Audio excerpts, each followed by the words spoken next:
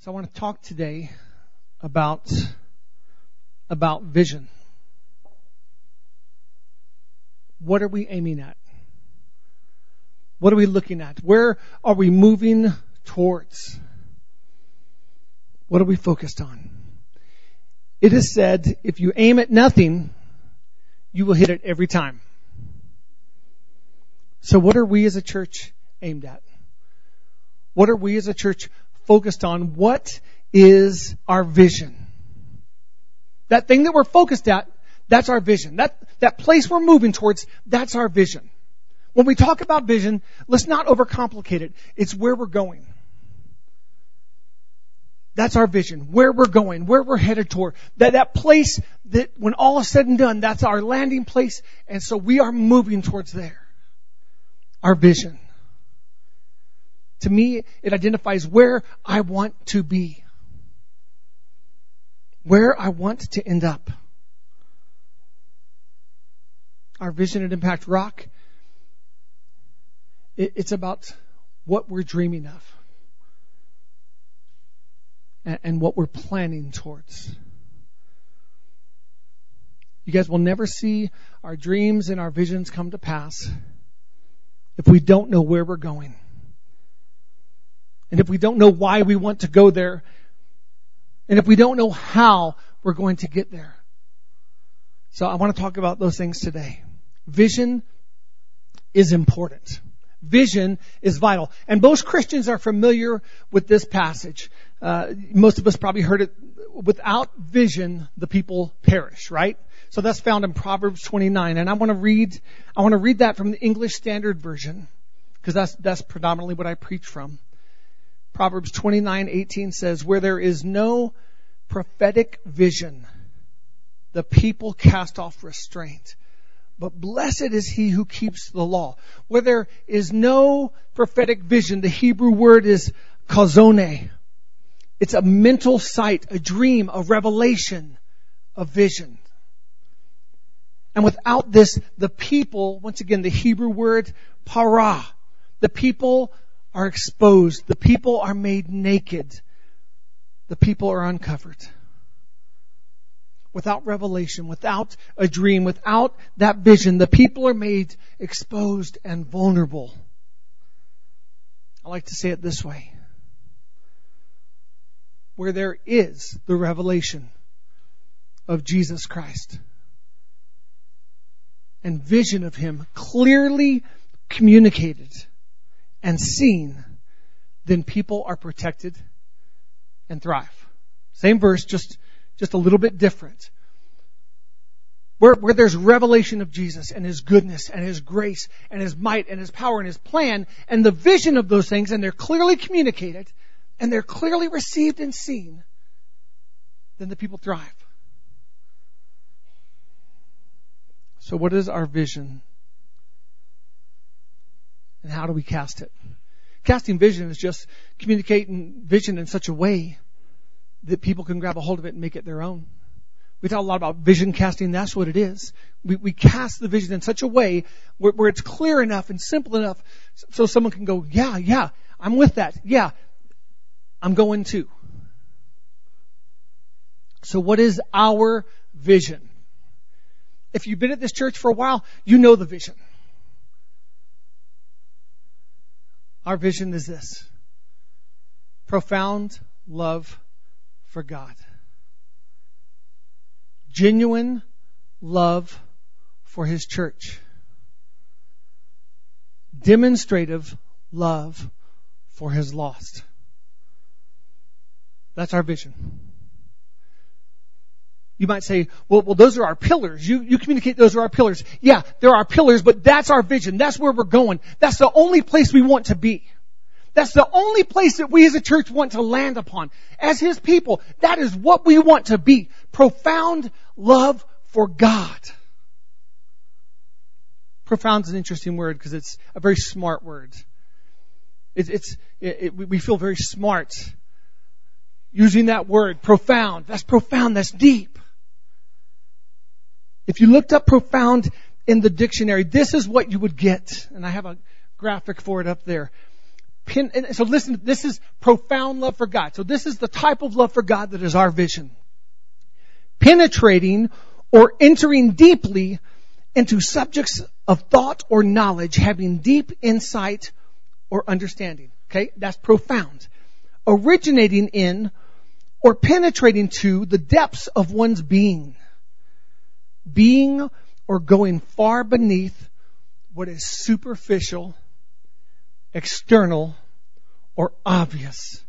The fourth meaning of deep meaning, of great and broadly inclusive significance, pervasive or intense, thorough, complete. Dictionary.com. That's their definition of it. And we grabbed a hold of it and said, yes, that's the kind of love that we aim for. Friends, there ain't no church, there ain't no Impact Rock Church without this right now as the first thing that we set our sights on. We don't want to have a superficial relationship with Jesus. We don't want to have a shallow love for God.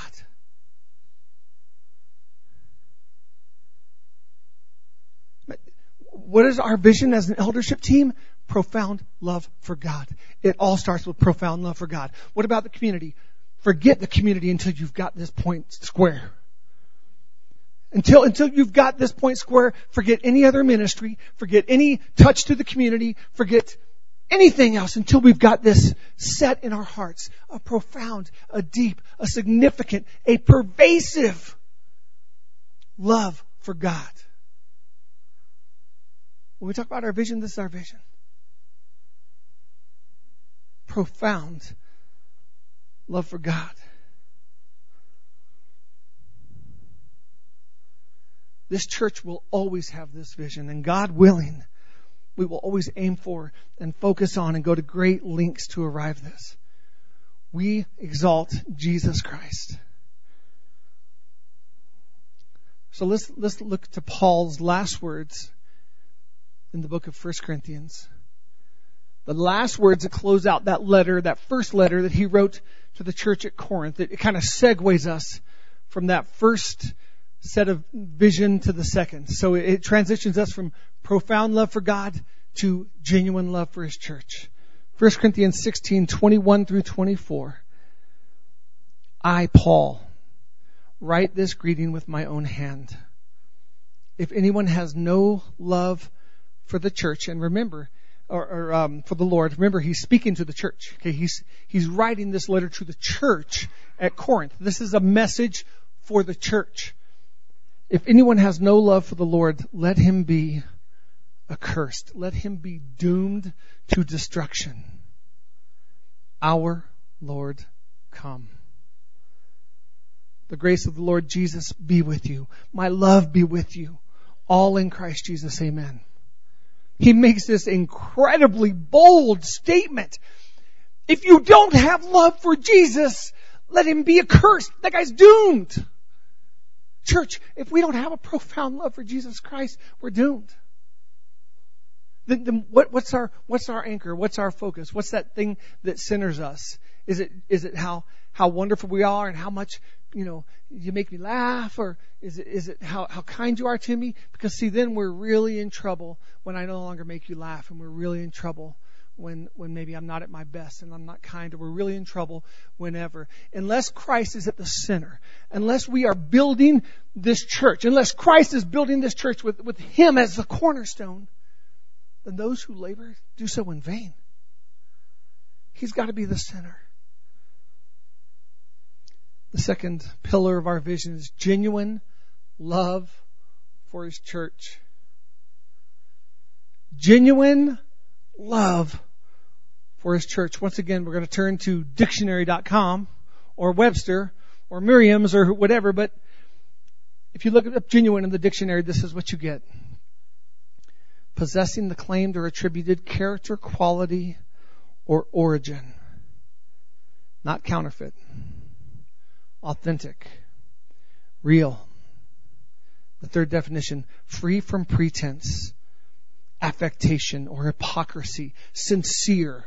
And then that fourth definition, descended from the original stock. Pure in breed.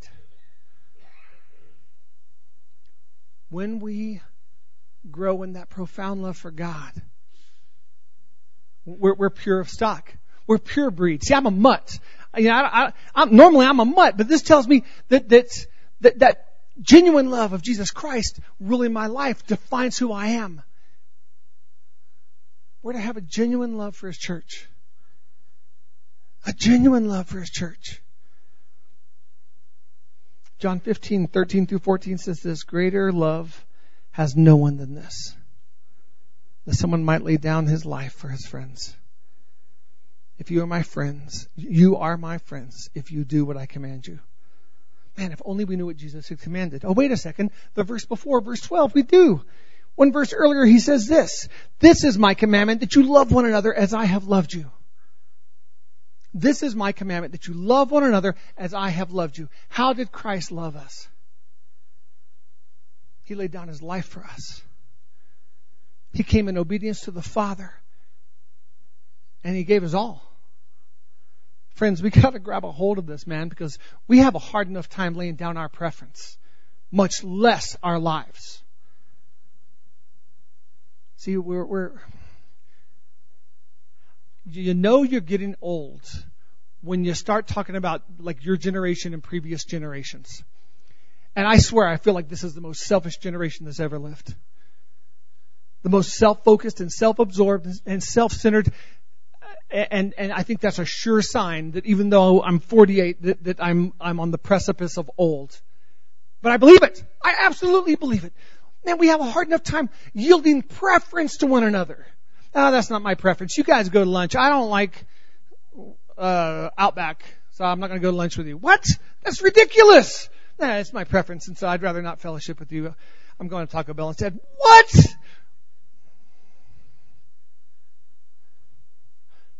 Well, I don't like this. No, I'm not crazy about that. No, you rubbed me the wrong way here. Okay. You guys, when it comes to His church, there's got to be genuine love. Man, I love you guys. Even when you're a big butt. Even when you act up. Even when you let me down. I love you. Because see, Jesus commanded that of me. And He is my all in all. And I live my life to make Him happy. And He's shown me and He's shown us in His Word that loving one another, He calls it obedience, and it makes Him happy.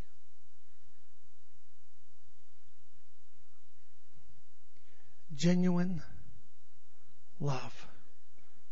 And that brings us to the last pillar, demonstrative love for His lost. And if you look up demonstrative, this is what you get. Characterized by or given to open exhibition or expression of one's emotions, attitudes, etc., especially of love or affection.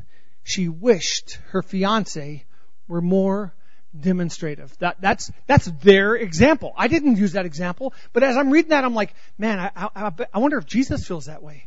I wish my bride was a bit more expressive, demonstrative of that love and that affection, especially for one another. Second meaning, serving to demonstrate, explanatory or illustrative. 3, serving to prove the truth of anything. Indubitably conclusive. That's another smart word. We don't use indubitably enough. I'm going to start. Indubitably, it'll be today.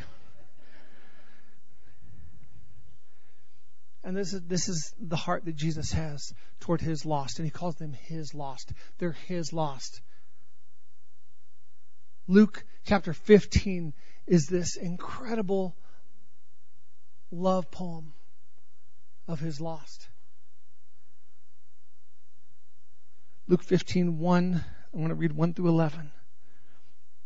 Now the tax collectors and sinners were all drawing near to Him to hear Him.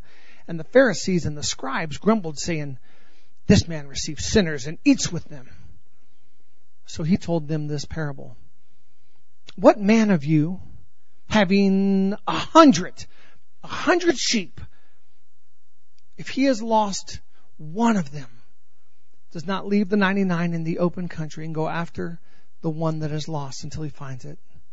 And when he has found that one out of 100, he lays it on his shoulders, rejoicing. And when he comes home, he calls together his friends and his neighbors, saying to them, rejoice with me, for I have found my sheep that was lost.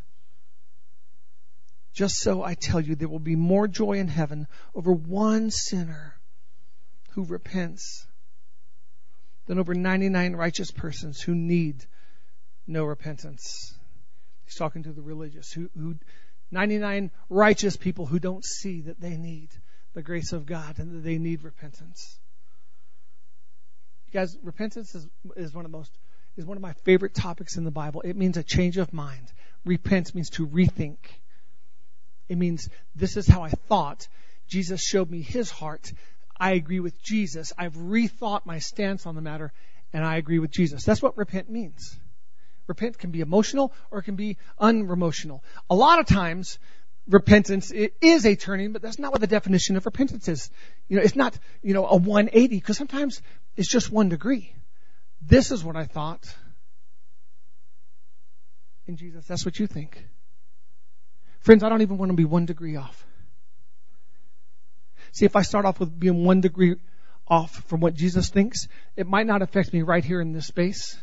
But if Jesus thinks this and I think this, where am I going to be in 100 feet? Where am I going to be in a mile? I'm going to be completely lost, man, if I'm just 1 degree off. So repentance, I get to rethink. I get to have my mind renewed by the Spirit of God and say, I agree with Jesus.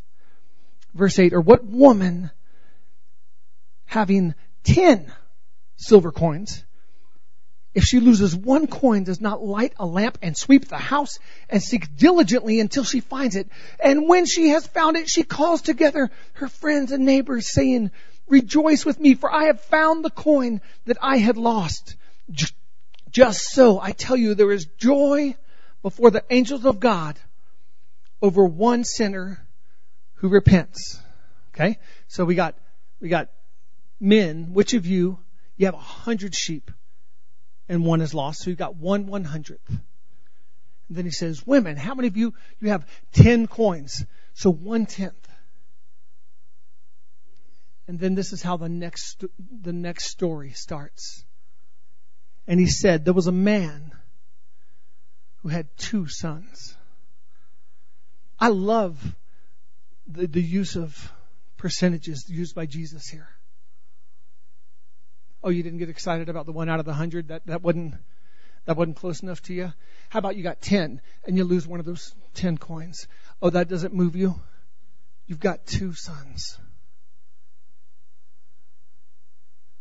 And one of them is lost. And then Jesus goes on to tell the story of the lost son, the prodigal son. Beautiful story. Absolutely beautiful. Beautiful in every way. This one's interesting in the fact that this is a son. It's a lost son, but this is a son. And he's chosen to take his inheritance and to go off. So the father doesn't chase after him. But what we see in that story is the father standing somewhere, I imagine a high porch, the direction my son left in that direction, and I believe that's the direction he'll come back. And I'm looking to see if there's a glimmer of my son returning to me. And looking and looking and looking. And when that moment comes, when he goes, it's my son, and he's far off. And the father leaps from the porch and runs to him. And see, the Bible tells us in this story that the son prepared this wonderful speech. I'm not worthy to be called your son. I've sinned against you. If I can only be a servant in your house.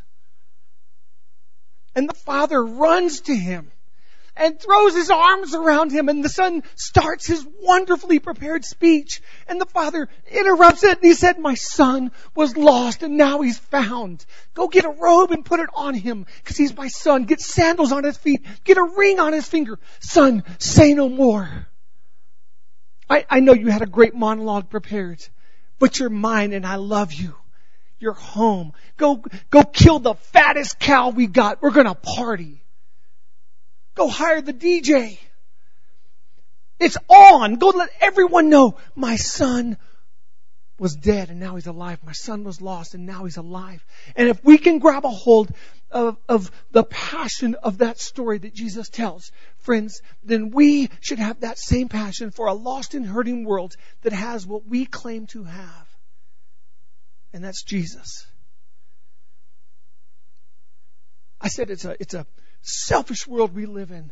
Friends, let's not be included in that selfish world that refuses to share the most valuable thing any man has ever been given. Share hope.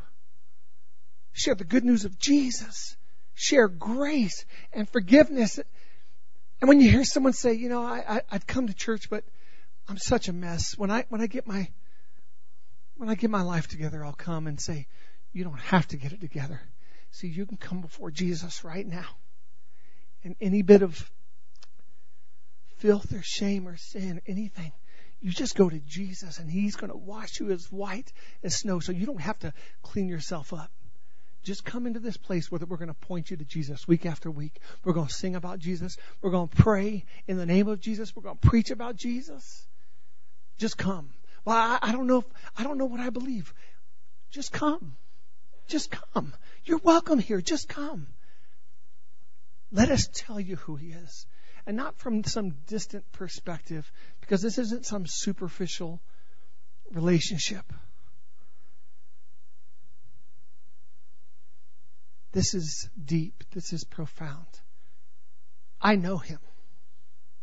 I'm not speaking of someone second or third person. I know Him. And I know His heart for you. He loves you. Friends, we better be reminding each other in this church how much God loves us, how much He's there for us.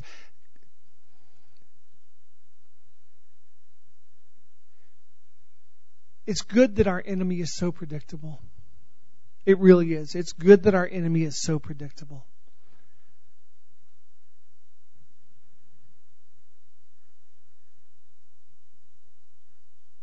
Why would we criticize one another when we can point each other to the grace of Jesus and remind each other how much He loves us?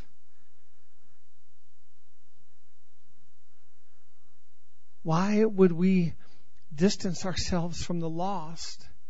Do we think we're going to be tainted? Do we think it's like contagious? The Pharisees must have, because they mocked Jesus for eating with the sinners. I guess the religious think that sin is contagious. But see, the Bible tells me that greater is He that's in me. This light that's in me, this love that's in you, greater is that than Satan who's in the world, predictable old Satan who's in the world. Church, if we don't have any unsaved friends, we're missing the mark a little bit. If the only friends we have are Christians, we are dropping the ball. This is not a club. This nowhere on anything do we have Impact Rock Club. This is Impact Rock's church. This is the church of Jesus Christ. And we point people to Jesus. And we love on people. And we have grace for people. And we let people know, you don't got to be perfect. You just got to stay in the race. Just get up. Come on. And I'm not, get up. I'll run with you. I'll link arms with you. You need some healing? Here, let me put you up for the night. Let me hire a doctor. Let me bring someone in. The story of the Good Samaritan. Let me go out of my way to show love, because that's what my Father did for me. This is who we are. When I talk about our vision, when Andy talks about our vision, I don't care if it's in children's ministry, this is our vision. Women's ministry, this is our vision. Now, they all have unique, specific points of focus and emphasis, but this is our vision. Profound love for God. Genuine love for His church. Demonstrative love for His lost. Okay, we're not there yet. We're not there yet. But man, we're closer now than we were last year. We're closer now than we were 2 years ago or 4 years ago, and this church is 8 years old, and we're a heck of a lot closer now than we were 8 years ago.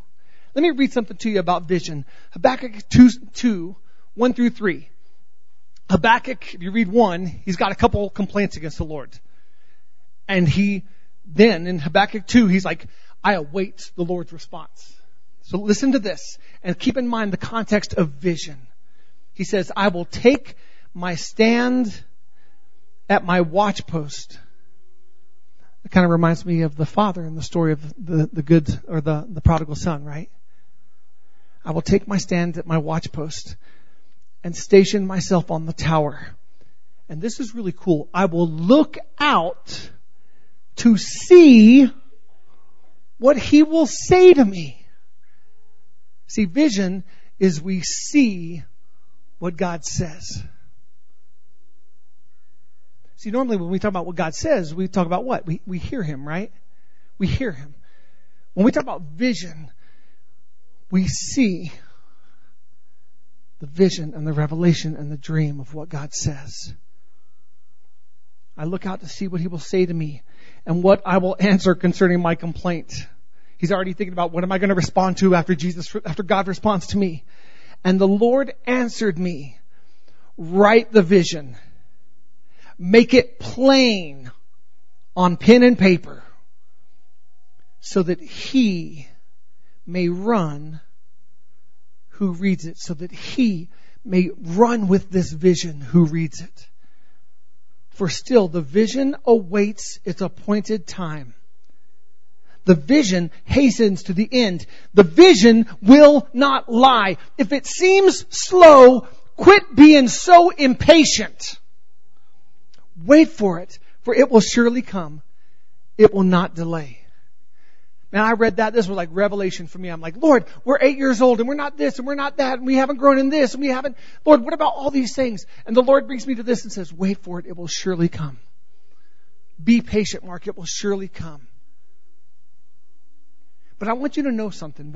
We're doing what the Lord is leading us in to get us there.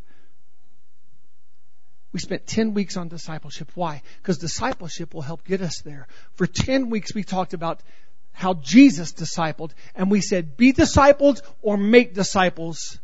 But don't sit there and do nothing. For 10 weeks we said, make disciples and disciple some folks.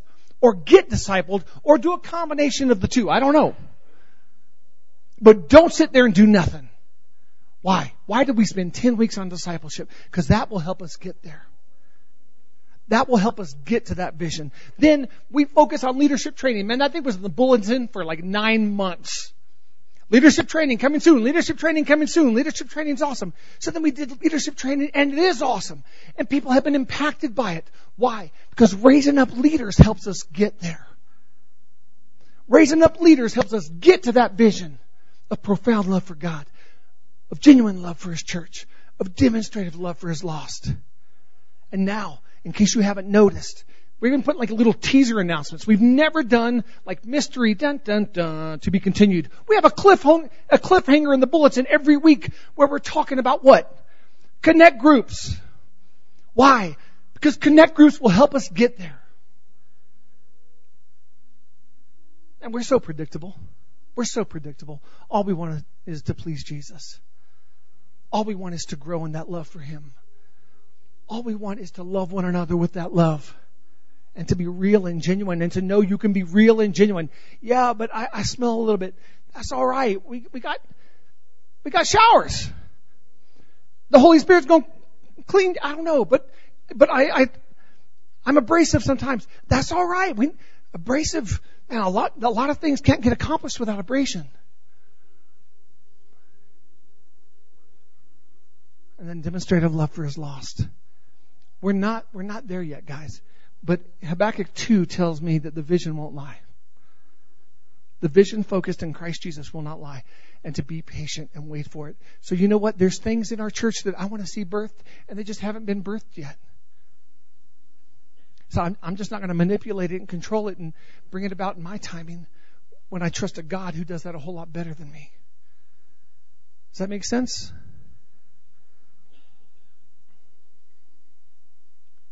That's our vision. That's what we're built upon. That is where we're going. That's Impact Rock.